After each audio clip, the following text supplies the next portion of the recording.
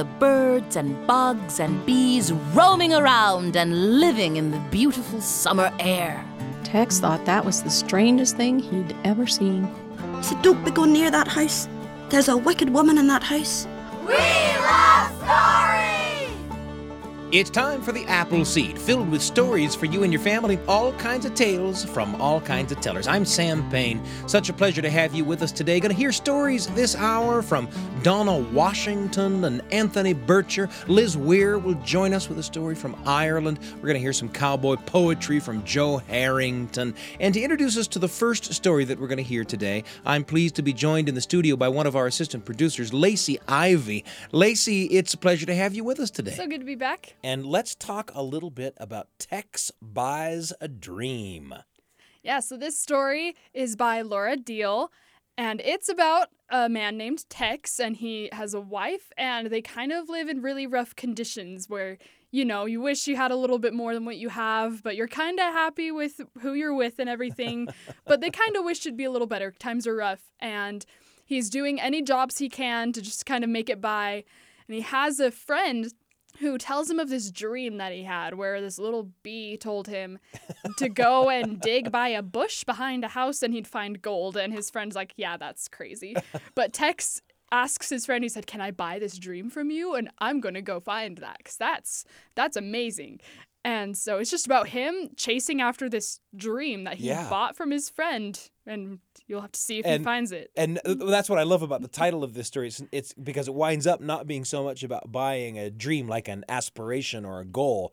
It's actually buying it like an actual dream. Yeah. Laura K. Deal, the Colorado storyteller, is going to tell this story for us. Tex Buys a Dream here on the Appleseed.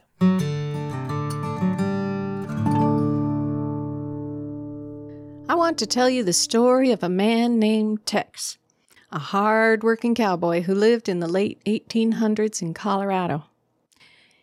He'd come from Texas on a cattle drive with his friend Bob, and the rancher who had bought the cattle had about 2 months' work for him, and in that time, Tex managed to fall in love. There was a young woman named Kate who worked there at the ranch as a laundress. Kate fell in love with Tex, too. And so they got married. Now, the owner of the ranch valued Kate's hard work so much that he offered to let them stay in a little house that he had down at the corner of the property so they could live there together. But those 2 months went by, and then Tex didn't have any more work. So he went out looking for a job with just a few coins in his pocket. He was very sorry to leave Kate behind, but he had to do what he had to do. His friend Bob went with him. The second day that Tex and Bob were out, it was a hot, muggy day with the sun so bright they had to squint. Along about midday, they came to a stream shaded by cottonwood trees, and they decided to take a little break and let the heat of the day ease off a bit. They let the horses graze, and Bob fell asleep right away, but Tex, he just sat there thinking about Kate, about the life they might have together and what he could do to keep her safe and happy. What he wanted more than anything was a little ranch of their own with cattle and horses and dogs and maybe some chickens. He knew it would be a lot of hard work, but neither he nor Kate were afraid of hard work, so that would be no problem. He was dreaming, though. How would he ever get that kind of money? As Tex sat there daydreaming, all of a sudden Bob snorted. Tex looked down at his friend and saw a little bee fly out of Bob's nose. The bee flew away to the north. Tex thought that was the strangest thing he'd ever seen. And then Bob sat up and said, "Oh, I had the weirdest dream." "Well, what'd you dream?" "I dreamt there was this bee that told me to go to this ranch." "Oh, what was it?" "The richest ranch west of Denver." "Yeah, that was it. And there'd be a pine tree growing behind that house, and next to that pine tree there'd be a rabbit brush bush all in bloom, and if I dug down next to that rabbit brush bush, I'd find me a jug full of gold." Now Tex, he heard gold, and his ears perked right up. A little shiver started going down his spine. "Really? You going to do that? Bob said, What? No, it'd be crazy to go chasing off because of a strange dream. I got to find me a job. Tex said, I tell you what, I'll buy that dream from you. What do you mean you'll buy my dream? What kind of fool talk is that? Tex reached into his pocket and pulled out a whole $1. Back in those days, that was a lot of money. In fact, it was all the money Tex had saved toward buying a place of his own with Kate. But he said, Yep, I believe in it. I want to buy that dream. Well, Bob rubbed his head and wondered if he was still dreaming or if his friend had gone clean off his rocker. But $1 was $1. Well, I hate to take your money, but if you're serious, I won't argue. So Tex bought that dream, and he set out right away, heading north for Denver, looking for the richest ranch west of the city. He made his way through the mountains and hardly took any time to sleep or rest, just hurried on thinking about that dream. And as he got into the hills west of Denver, he started asking around, what would be the richest ranch in these parts? Didn't take long for people to point him to Witta Johnson's ranch. They all said pretty much the same thing. Yeah, Witta Johnson, she's the one with all the money, but she's tight about it. She probably won't be hiring.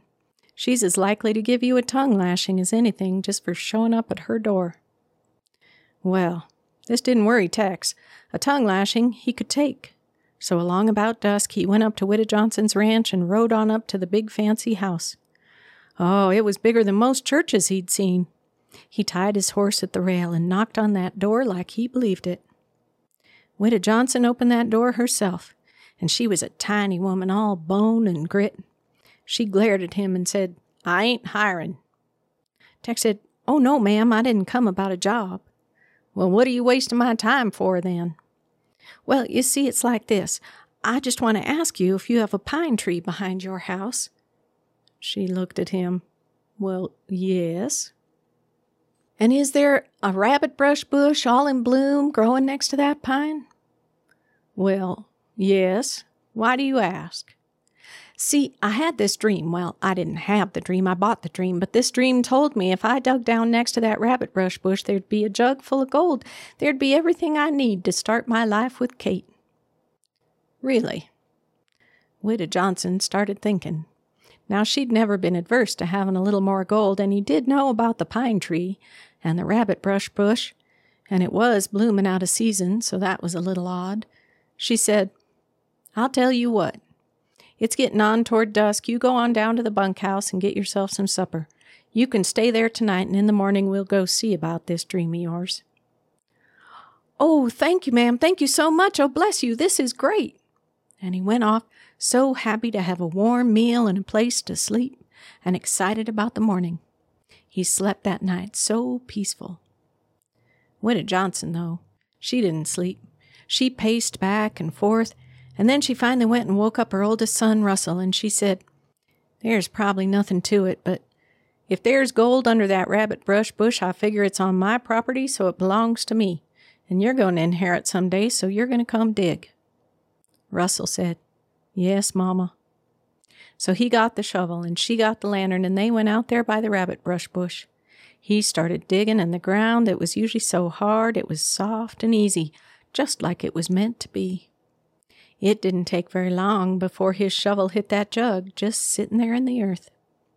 Witta Johnson, she held that lantern high and pulled the cork out of that jug. A little bee flew out, circled the lantern once, and flew away.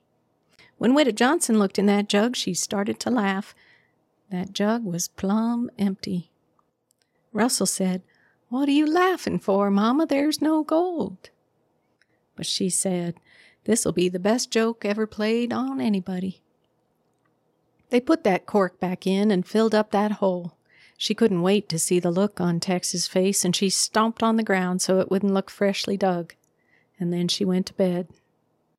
In the morning, she went out there with Tex. Tex started digging, and that ground moved real well. It didn't take him very long before he got down to that jug. The dream was true. He was so excited. He reached down and pulled that cork out, and what do you think was in there? Well, it was empty. Now, Tex, he couldn't believe it. He realized what a fool he'd been to give his money to Bob and come all that way to dig up that jug and find out the dream had been a lie after all. He apologized, all sorrowful for wasting Widow Johnson's time. He got on his horse and rode away. Widow Johnson, she didn't really think it was funny anymore. This young man had been so earnest and so disappointed. And Tex, he was such a straight shooter, it never occurred to him that Widow Johnson might have dug that jug up first and taken the money. No, he just thought about how he was going to tell Kate that he'd spent that whole $1 for nothing. As he rode home over some of those high mountain passes, he looked down and thought about not going home to Kate at all. But he knew he couldn't do that to her. He thought about making up some story, but he couldn't come up with anything but the truth, which didn't paint him in a very good light. It took him 3 days to get back to that ranch where they had their little house. He got there about midday, so he thought Kate would be up at the bunkhouse doing laundry, but no, she came running out of the house. She said, Tex, you're home. Come on, you won't believe it. She didn't look like she was hurt or anything, but something was the matter. He jumped off his horse and went into the house, holding her hand. She opened up that door, and on the floor of their house there was gold, coins everywhere. Tex said, Where'd all this come from? She said, You're not going to believe it.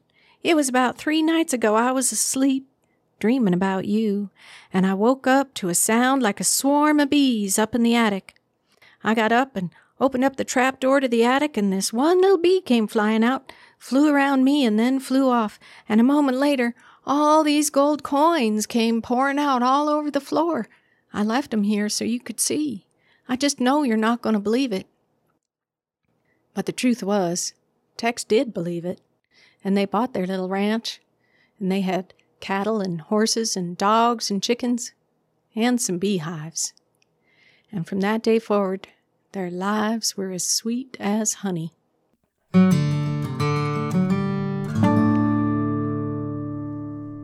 The story was Tex Buys a Dream, told for you by Laura K. Deal, a storyteller from Colorado. I've been listening to it not only with you, but with one of our assistant producers, Lacey Ivy. Lacey, that's a great story. It's so good. I think it's just so fun to listen to. I got to tell you, the last time I heard that, a thing happened in the life of my family between the last time I heard that story and this time I heard that story. Oh, really? And that thing is that our daughter became a beekeeper. Interesting. Yeah, so suddenly we have bees in the yard. And so when I listened to that story, suddenly there's all this richness that wasn't there last time I heard the story, right? As I have gone into that hive. I've looked at that hive, right, with my daughter as she pulls out the frames of bees, and we see them hard at work doing their thing, and of course the sweetness of the honey that comes from that hive. It's amazing how you can. I guess I'm looking at it as an example of how you can hear a story more than one time, right? And come to it with a different perspective every time as your own life experiences grow, right? Yeah, I've done that so many times. I can't even remember, like, especially with movies or books or something, those kind of stories, every time I watch them, and especially the older I get and the more things happen, they are just different every time. Stories are great to come back and back and back to. That's an example of a great one. Laura K. Deal with Tex Buys a Dream. Lacey, thanks for joining me. Yeah, thanks for having me. There's a whole lot more coming up on The Appleseed. I'm Sam Payne. You're listening to The Appleseed. We'll be back in a moment. Welcome back to The Appleseed. Here's Sam Payne. It's such a pleasure for me to be with you on The Appleseed today. A moment ago, if you're just joining us, you heard a story from Laura K. Deal called Tex Buys a Dream. Stories from Anthony Burcher and Donna Washington and Liz Weir, coming up, even a piece of cowboy poetry from Joe Herrington. But first, because we know that the sharing of memories can sometimes be the spark that ignites a story for you that you can share with the people that you love. Here is a memory of mine. In fact, it's a memory about hanging out with giraffes, and it's today's entry in the Radio Family Journal. The Radio Family Journal with Sam Payne. A tiny little story for you and your family, right when you need it, on the Appleseed.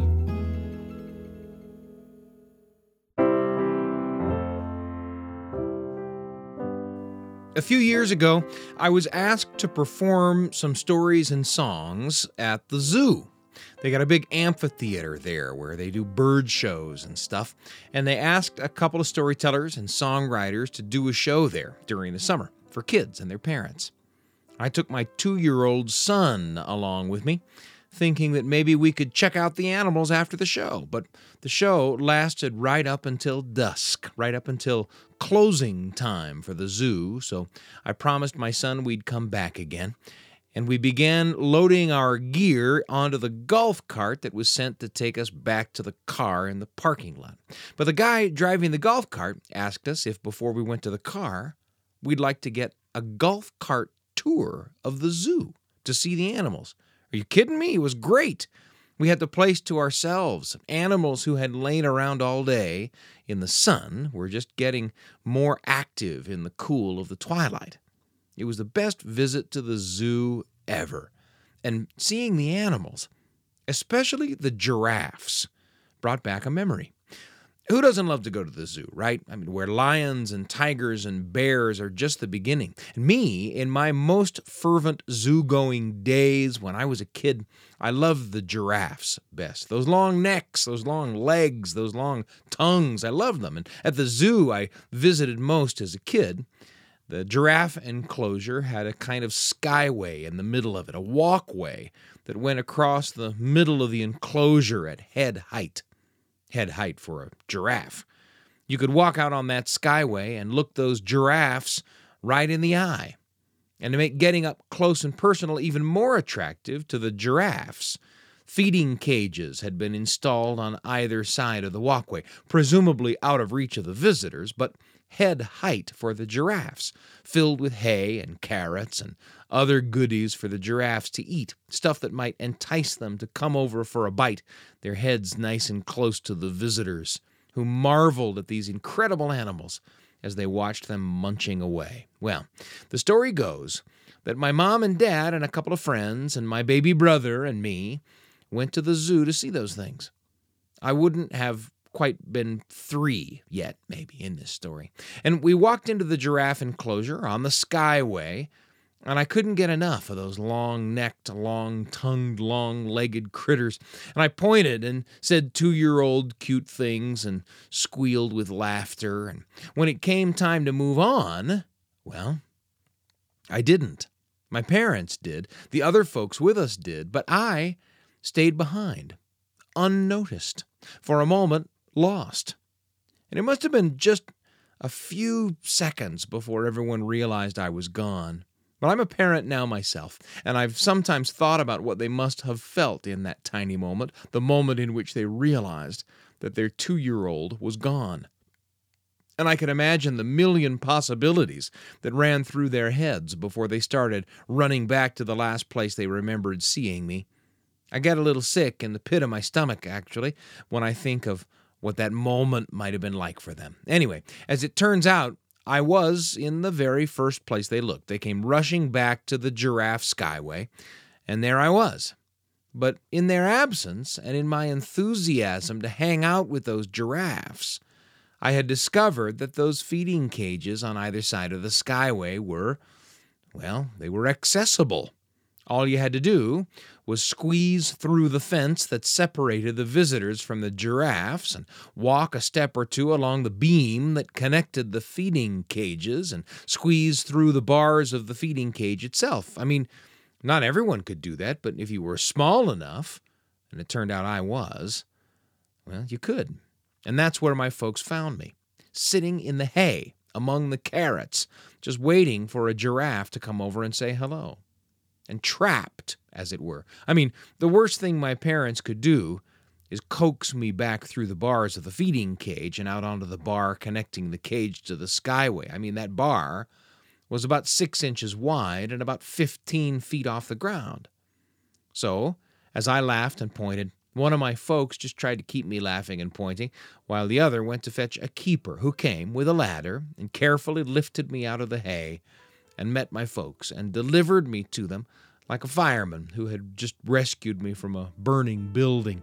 And I'm here to tell you about it. You can bet that my mom held pretty tightly to my hand as we visited the tigers that day and the gorillas.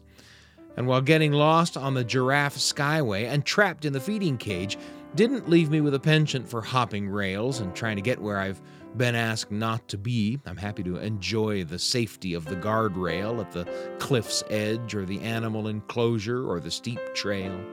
I did maintain a healthy fascination with and even an affection for giraffes. The Radio Family Journal with Sam Payne. A tiny little story for you and your family. Right when you need it, on the Appleseed. Thanks for joining us for that entry in the Radio Family Journal. There's a lot coming up, including a version of The Grasshopper and the Ants, the old Aesop's fable, told for you by Donna Washington. But first, how about a conversation with a friend?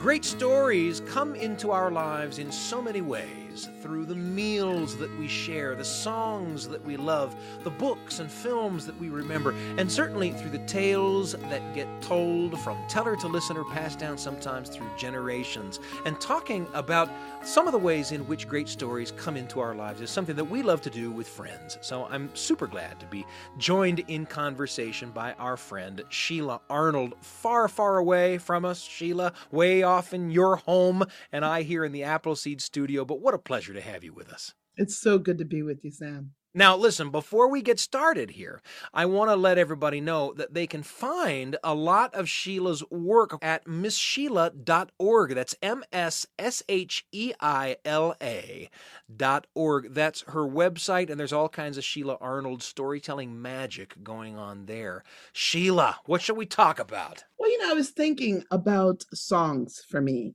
I grew up when my father was not traveling or we weren't overseas. We grew up in Annandale, Virginia, and I went to Second Baptist Church, an all-Black church. And I was thinking about the music that was in that church that's so important. When we had our communion Sunday, all the ladies, the deaconesses would wear white. All the the deacons were dressed in their black. And then after we had communion, they all lined up at the front, the minister, the associate minister, the trustees, the elders, the deaconesses, and the whole church will walk around and shake every person's hand. And as you did it, there was so much time to spend on that. We would sing songs, wade in the water, and this little light of mine, I'm gonna let it shine. And just these old spirituals. And they would just cover you. They covered me. They covered me, and they would come from somewhere way down deep. And some of these old folk with their voices cracking would begin to sing. And I'm thinking about that because when I'm walking through, Sam, when I'm having a moment and don't even know what to say, those songs come up from long ago. And sometimes, it's just a tune. I don't even know what the tune is. And I'll start humming it or whistling it, mostly humming it. And if I'm around the right person, they'll say, "Oh, I know what you're singing, baby." And they'll start in, and I won't even remember the words, and they'll know what it is.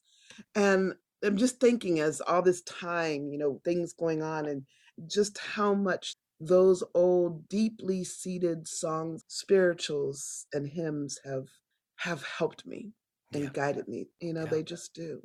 Our earliest experiences with music for a lot of us, the music that we heard in church, And when you find yourself walking along next to somebody who remembers a song and who can spot it at a snatch, as you're singing just a snatch of it or humming it, and they say, "I know that song," suddenly what they're saying is that they had you've got a shared experience, a shared well of experience, and for some of that shared experience to be manifest in the words and the melodies that crept into your very, very earliest childhood memories, that can be a very, very special and very, very powerful connection between two people, right?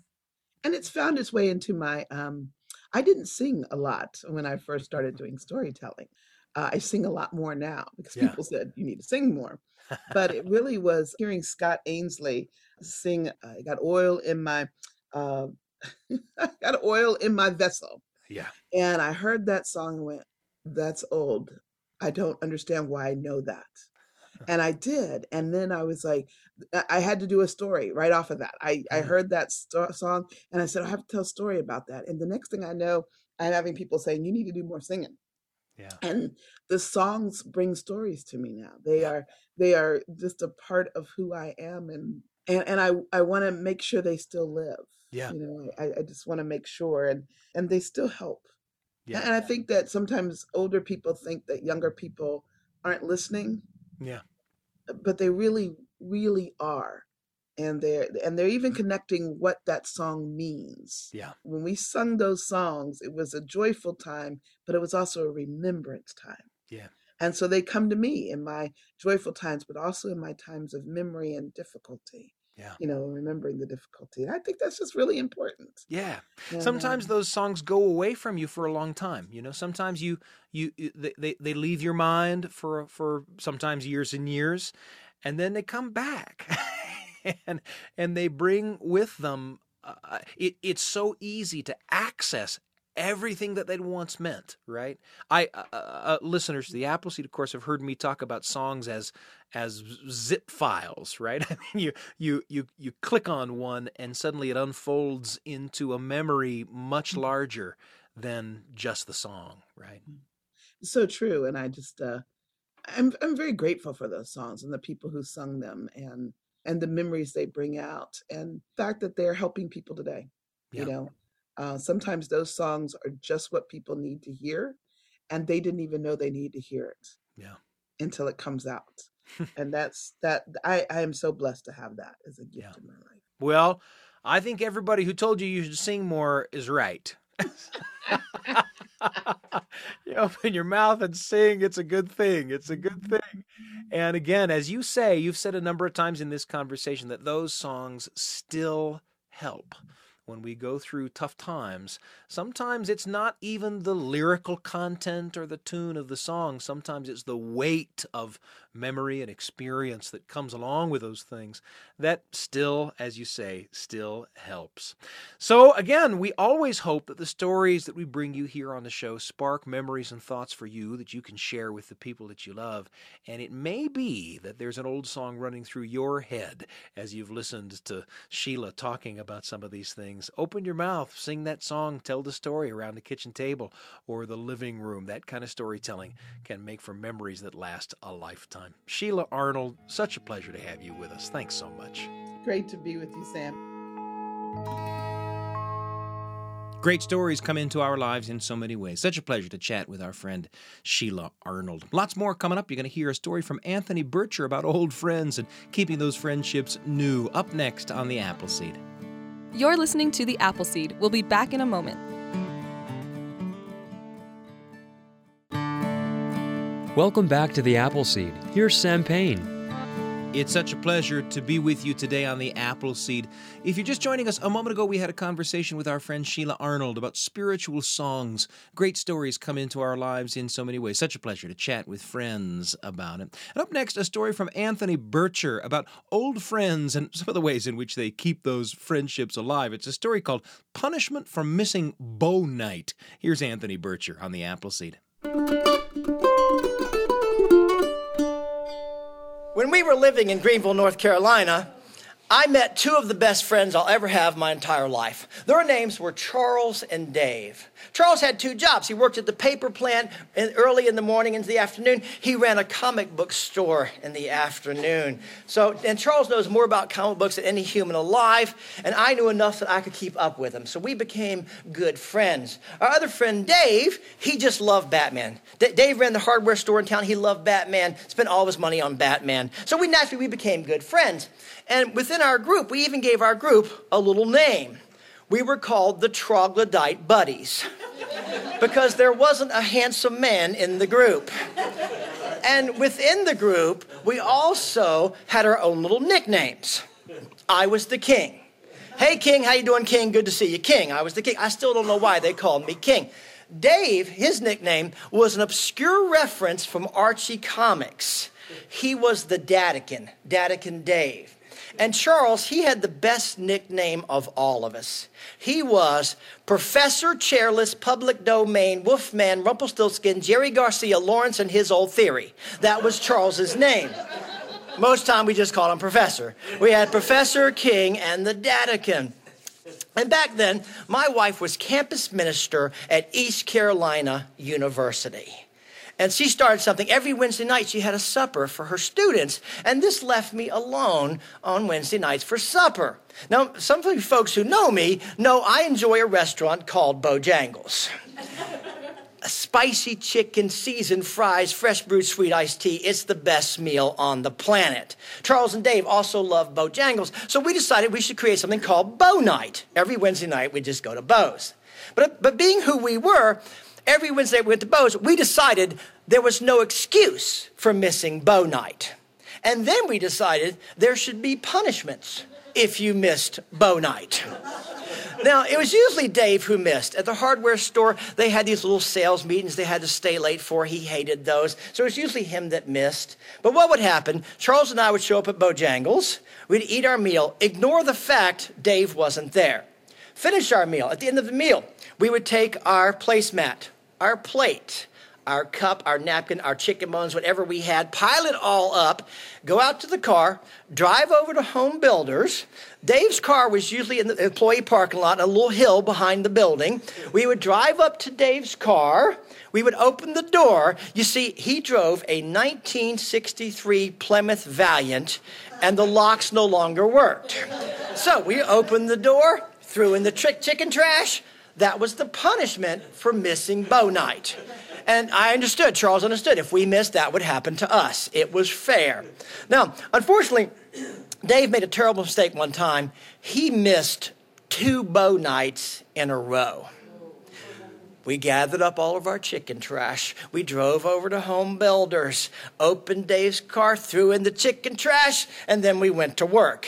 First thing I did, went to his gas tank, took off the metal gas tank cover. This is back when they're metal, not plastic. Had 3 little prongs sticking out from it. I worked it up into his front seat cushion so he would find it when he sat down. And then I turned on the heat, the radio, the wipers so that it'd all go crazy when he started the car. Now, one of the cool things about the Plymouth Valiant, back then, each door weighed about the same as a Toyota on its own. They were huge. And what was cool is you could unlock the door, pull it back just slightly. It would still look like it was locked, but it really wasn't. It wasn't hitched at all. Rocks in the hubcaps. We did Dave's car right. So Dave comes out of his sales meeting. He's annoyed he missed Bojangles, opens the door, sees all the chicken trash, throws it in the street, jumps in the front seat, Pyoing! There's the gas tank. Takes it out. Now he starts cussing me and Charles. He goes over there. He puts the gas tank cover back on. Gets back in his car. Starts his car. Wham, wham, here comes the wipers. Here comes the heat. Here comes the radio. Turns all that stuff off. He backs out of his space. Back door opens. He gets out. Slams the back door. Starts down the hill. Other back door opens. And Dave, bless his heart, did not think to check the front door. Gets to the bottom of the hill where the stop sign was, front door opens. He's just cussing us like crazy. He's heading down the road now, rocks in the hubcaps take over. Now, we did his car right. However, I do think Dave was a little put out by what we had done.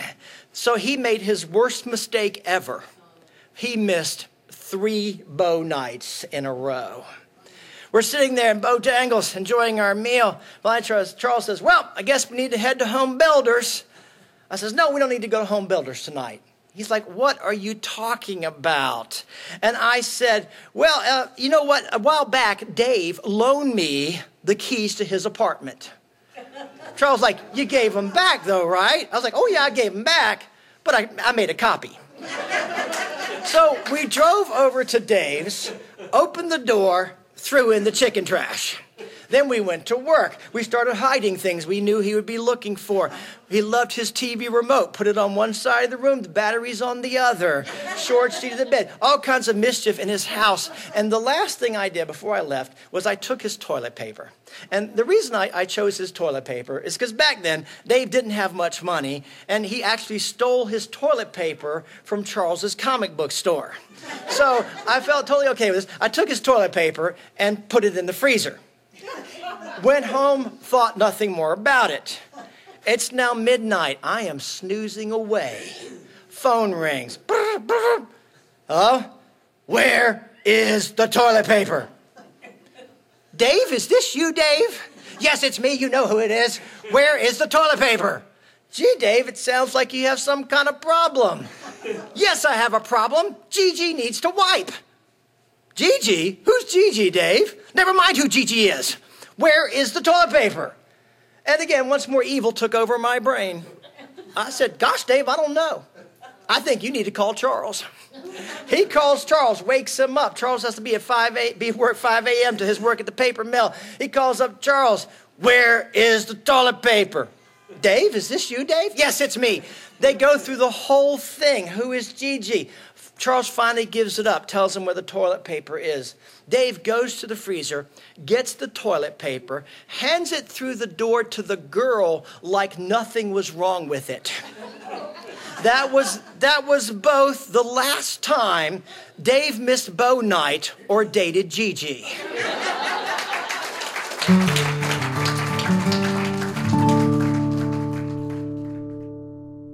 Anthony Burcher with a story called Punishment for Missing Bo-Nite.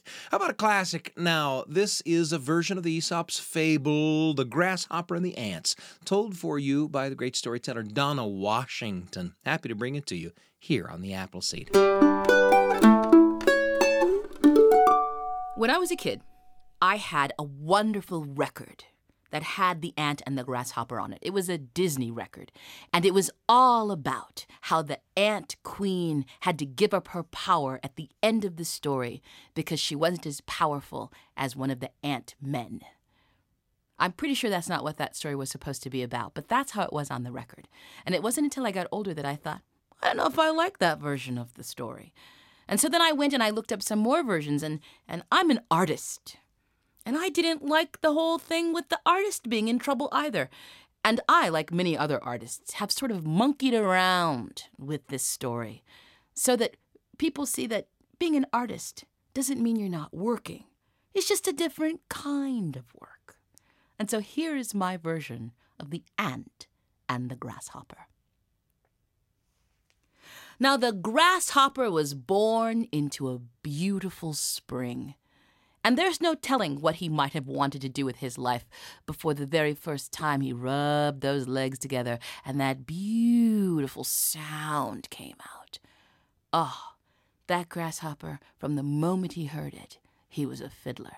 That's what he was. Oh, he sat and just listened to the sound of the music, and he ate everything around him, of course. The leaves, the clover, the flowers, and it was food to be just plucked out of nowhere. And he fiddled. He fiddled and fiddled and fiddled and fiddled. He loved the sound. He fiddled for the birds as they were hatching out of their eggs. He fiddled for all of the frogs as they were getting ready to make little tadpoles. He fiddled for everything buzzing and flying. And one day he was sitting, fiddling, fiddling, fiddling, fiddling. An ant stopped him and said, "What are you doing? Don't you realize that you are wasting your time? You are wasting the wonderful time of spring. Now is the time to be working, to be gathering in, to be preparing for the cold weather. You can't just sit and fiddle. It's ridiculous." And the grasshopper said, "Oh, okay, I see. Well, you see, it's still spring. There's so much time left, and I will not waste the beautiful day working. I'll work later." And the grasshopper sat back, and he began to fiddle. And even though the ants didn't ask him to, he fiddled for them as they worked. Well, spring ended and summer began. And the little birds who had hatched in the spring, well, they were trying out their wings, and the grasshopper fiddled for them. And the little tadpoles were losing their tails and hopping out of the water, and the grasshopper fiddled for them. And all the birds and bugs and bees roaming around and living in the beautiful summer air. And the grasshopper fiddled for all of them, and he especially fiddled for himself. Oh, he was getting so good at it. And one day as he was sitting, fiddling and feasting on clover, he heard, "Are you still fiddling? fiddling? Don't you realize the summer is going? Soon there will not be anything to eat. We ants have been doing the right thing. We have been working and setting aside things. You have been fiddling. Do you not see that you're going to be in trouble very, very soon? And the grasshopper said, ants. Some of you work so hard, and you don't seem to be enjoying yourselves. Me? I'm working too. And I am most definitely enjoying myself. I'll help you out if you like. I'll fiddle for you while you work around, but I'll worry about putting things aside later. It's too nice a day to work like you work. And the grasshopper sat back and fiddled some more. Well, the fall came in eventually, all the leaves turning colors and falling off the trees, and the birds were packing up their nests and getting their luggage and getting ready to leave town, and the grasshopper fiddled for them as they left. And the frogs were getting ready to wallow down into the mud and go into hibernation fairly soon, and the grasshopper fiddled for them. All the animals who were leaving to go to warmer climes, the grasshopper fiddled as they packed. Those who were going to stay and were preparing themselves for the winter, he fiddled for them. And as he was fiddling and fiddling and fiddling, he heard, "Ha, ha, ha! You're going to be in trouble really soon. You are going to be in so much trouble. Don't you realize? The winter is almost here and you have done nothing." "It's not true," said the grasshopper. "I have worked up some beautiful music. I have played my heart out. I have given so many concerts. I think I've done a lot. Nothing useful. I think I was doing some useful things. I don't think you are." "Well, you can think what you like. And I know you've got a lot of work to do because you're an ant. I'll tell you what, I'll fiddle for you." And the grasshopper began to fiddle. Well, this went on. Of course you know what happened. A morning came when the grasshopper woke up. It was freezing. So cold, and the wind whistled past him, and then flakes of snow began to fall, and he bit into a blade of grass, and it was old and withered and dead. There was nothing to eat. He was so cold, his fiddle didn't even work. He walked across the landscape trying to find some place to hide, his belly going empty and grumbling. And then he tripped over a little pile of snow, and he cleared it away, and underneath he found an ant hole. And he knocked upon the door. And a little ant opened it up. He had a big mug of hot chocolate and a Hawaiian shirt. He said, "Oh, it's you. I remember you. You're that grasshopper who spent all summer and all spring and all fall playing. Well, look at you now. Look at you now." The grasshopper said, "Could you spare something, anything, a little? I'm freezing. Could you spare something?" "Well, I don't know if I can spare something. I'll have to ask." And he closed the door. The grasshopper waited, and eventually several other ants came. They took the grasshopper underneath the ground. And there, the queen was waiting for him. She said, "I've been hearing about you all year. In the spring, when we were working, you were playing that silly fiddle. And in the summer, when we were working, you were still playing that silly fiddle. And in the fall, while we worked, you were playing that silly fiddle. Well, now we are at our leisure, and you will work for us." And all the ants began to cheer. And so the grasshopper worked in the kitchens preparing meals, and he waited at the tables, and he brought food out to everybody. And one night, in the silence after everyone had eaten, the grasshopper began to play his fiddle. And the music livened up the anthill. Some of them listened, some of them danced. Some of his tunes were catchy, some of them were sad. It got so that they asked him to play almost all the time, and he obliged. He played for anyone who wanted to hear him. He went into the nurseries and played for the little ant babies. He played in the great hall. He played for everyone, until the day the ants escorted him up and opened the anthill, and spring was in the air. As he was leaving, one of the ants said, "Will you come back next year? Next winter, will you play for us again?" And the grasshopper grinned and he said, "Oh, you can count on it." And that is the story of the grasshopper and the ants.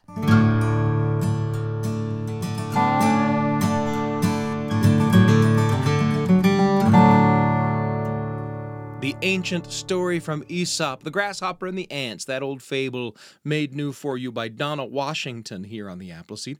Let's go to Ireland now with Liz Weir and a story from a collection of tales called the Glen of Stories. This tale is called The Boy with Knowledge. Happy to bring it to you here on the Appleseed. In the olden days in Ireland, young men and women would go off for 6 months' hire, leaving their friends, leaving their families, to work for a stranger, a master who might have been good or bad. There was one such young man who'd done his 6 months' hire and was trudging home on a wet, dreary night. All he wanted was a roof over his head and something warm to eat. Now this young fellow was from a place in County Tyrone, the name of Altagna, and the people who lived there were supposed to have great knowledge. And as he walked along the road, he saw the lights of a farmhouse up a long lane. He turned into the lane, and who should he meet but another young man coming down. He said, "Don't be going near that house. There's a wicked woman in that house." Well, the boy from Altagna thought he didn't want any arguments. It was too late at night. But he saw for nance the house, a hay shed, and he thought to himself, maybe that'll do me just as well as any bed. And he climbed up into the shed and bedded down in the hay and straw, and from his position he could see down into the farmhouse. There indeed was the farmer's wife, a very good-looking young woman she was, and there was a young man with her, and she was being powerful good to him. She had set him up a big plate of cooked meats, a rough cast apple tart set on the table, and there was a bottle of what looked suspiciously like whiskey. The young fellow up in the barn hadn't had a good meal for days, and he was drooling with the hunger, when all of a sudden he heard the crunch of cart wheels on the gravel lane. The pair in the kitchen heard it as well. The young woman threw her hands up to her face, grabbed hold of the young man, pushed him into a barrel beside the fire, and draped the barrel with a blanket. Then didn't she lift the plate of meat, put it up on top of a press, lifted the apple tart, hid it behind the sofa, and took the bottle of whiskey and put it behind the curtain, and stepped as nicely as you like over to the door, opening it to her own husband. Now, the boy in the barn, he had the knowledge. He knew what was going on in that house, and he stepped down to the door and gave it a rap. The farmer came. He asked could he have a bed for the night in exchange for a day's work the next day, and the farmer was a kind man, brought him in, set him down at the table. "All there is to eat's potatoes and buttermilk," he said. The young man smiled to himself. "It'll do the very best." And the two boys started into the peeling of the spuds. Now, if you want to compliment a farmer, the best way to do it is to admire his potatoes. "Wee balls of flour," says the young fella, and of course the farmer was delighted. But he said, "Do you know what would go well with these? A nice bit of cooked meat." "Ah," said the farmer, "I'm afraid there's nothing in this house, only the potatoes and buttermilk." "Wait till I tell you," says the young man. "I'm from a place called Altagna in Tyrone. Sometimes all we have to do is think of a thing, and we can magic it up. Let me try." And he covered his eyes with his hand, and he said, "Put your hand on top of that press and see what you find." The farmer jumped up, and sure enough, there was the plate of meat, and the two fellas started to eat it, the young wife peering and looking and wondering what was going on. When they'd finished it, the young fella said, "I've an awful sweet tooth. Would you have anything home-baked in the house? That looks like a woman could bake." "Och, my wife, she's away off to her bed," said the farmer. "She hasn't baked this long time. I don't know what's up with her." The young fella said, "Let me try this magic again. Go over there and put your hand down behind the sofa and see what you get." And sure enough, there was the apple tart and the two of them into it. "I've a wild thirst on me. There wouldn't be anything stronger than the buttermilk, good and all as it is." "No," said the farmer, "not a thing." "Try it again," says the young fellow, and he covered his eyes with his hand. "Try there behind the curtain."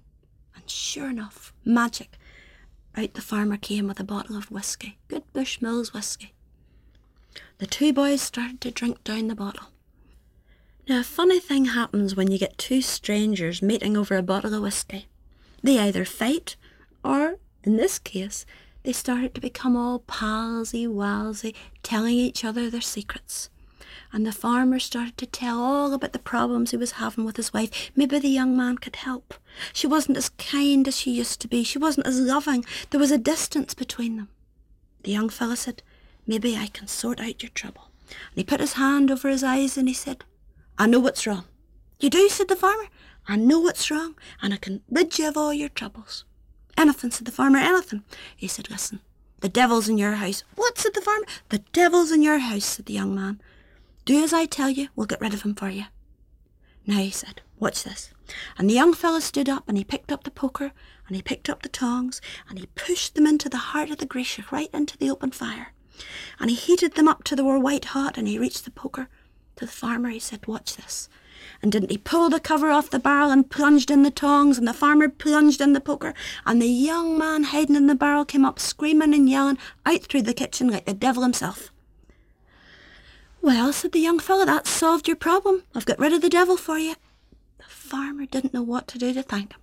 Put him upstairs into the good room with a big brass bed and the feather bolsters. The young man had a great night's sleep. And the next day when he came down, the wife was all attendance, set in front of him a big Ulster fry. There was sausages, there was fudge, there was soda bread, bacon, fried egg, a cholesterol special, a heart attack on a plate.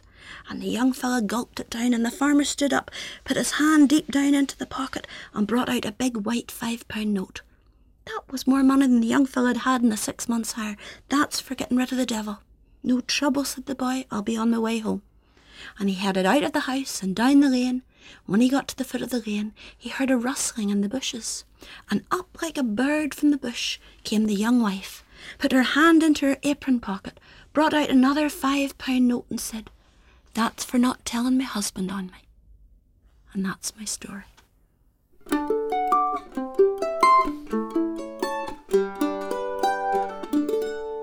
Liz Weir with a story called The Boy with Knowledge here on the Appleseed. How about we wrap up today with a little cowboy poetry? It's from a collection called Shalako from our friend Joe Herrington. It's a piece called The Fence, and you're sure to love it here on the Appleseed. Me and Slim and Stumpy Stokes were on the trail one day when Stokes reined in and bent our ear with something he had to say. He pointed yonder with his chin, sidelong and spit at you. He leaned an elbow across the saddle and said, that there must be new. I tracked his gaze across the plains where the grass was tall and good beneath a sky of azure blue to where a wire fence stood. The scene near took my breath away. To describe it, I had no words. The stream, the grass, and flowers, and there in flight were birds. But something in that stunning scene was wrong and out of place, kind of like an ugly scar across a pretty face. But there it was for all to see why Stumpy took offense, for there in all that beauty stood a crooked, ugly fence. It leaned a bit and twisted as it ambled out of sight, and the wire was loose and sagging on posts not put in right. Well, Stumpy took his hat off and he frowned like he's mad, but when he slapped it across his leg, I knew that this was bad. We hired that crew from town, he growled, 'cause they had a better bid. They said they'd put us all to shame. Well, it sure looks like they did. They built that fence in half the time, and now they're on their way off to trash some other job and, of course, expect their pay. As Stumpy turned to ride away, he clenched his teeth in tight. We'll have to tear it down, he said, and come back and build it right. Well, he topped the ridge before I spoke, 'cause I was in a state of shock. What? Rebuild the fence, I cried. That hillside's most all rock.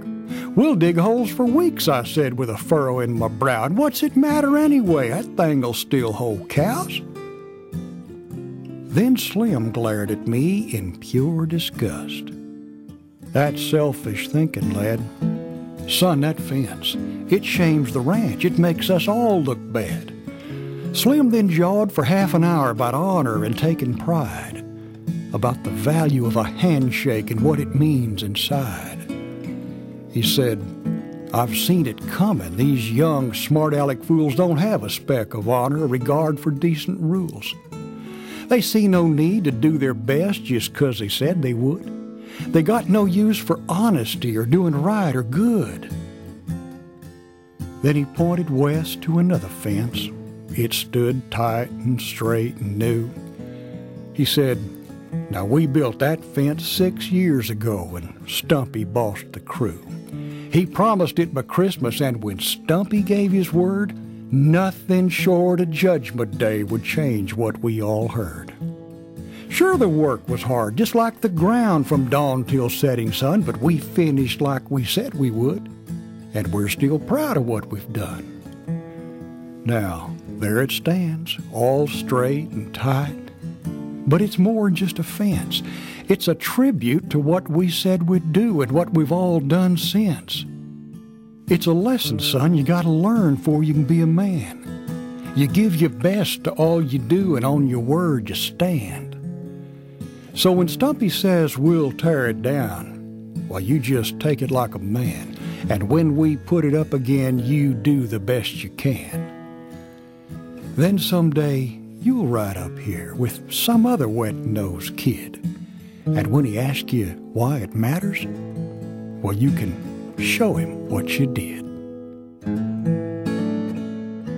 The Fence, a tale by Joe Herrington. And, of course, our producer is Jeff Simpson. I'm Sam Payne, and I can't wait to be with you again on the Appleseed. Thanks for joining us for an hour of stories, music, and conversation made for you and your family and brought to you by the Appleseed. The show is a production of BYU Radio. We'll see you next time.